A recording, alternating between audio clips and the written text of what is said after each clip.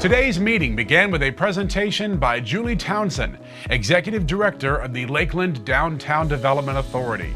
The LDDA hosted 88 events and activities this year, including First Fridays, night markets, Tasty Tuesdays, and the Farmers Club Market, just to name a few.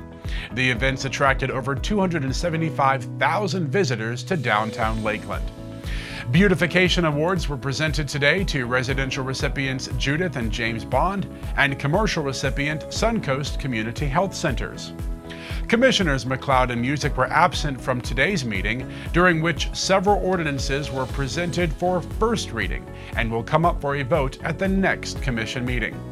These ordinances included a conditional use to allow off-street parking as the principal use of the property located at 411 East Orange Street, the current home of the abandoned Florida Citrus Mutual Building.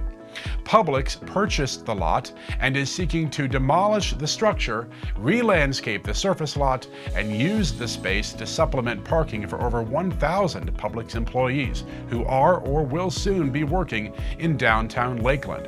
They presented a presentation all about this at the Agenda Study meeting on August 4th, and you can also watch that. Just follow the link in the description of this video. And speaking of that meeting, today commissioners passed 2 agreements from the Real Estate and Transportation meeting that happened on that day. Today they also passed an ordinance establishing new rates and fees for Lakeland Electric. They approved the city manager's request to award an RFP for basic life insurance and supplemental life insurance, as well as retiree survivor benefit coverage to Unum Life Insurance Company, effective at the beginning of next year through the end of 2025. They passed agreements for purchases and water utilities and at Lakeland Electric, and they approved an agreement for the conceptualization, design, and installation of a new exhibit at the Lakeland History and Culture Center in the Lakeland Public Library.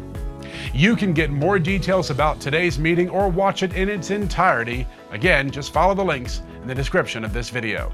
I'm Andrew Gash with the Communications Department for the City of Lakeland, and those are your meeting minutes.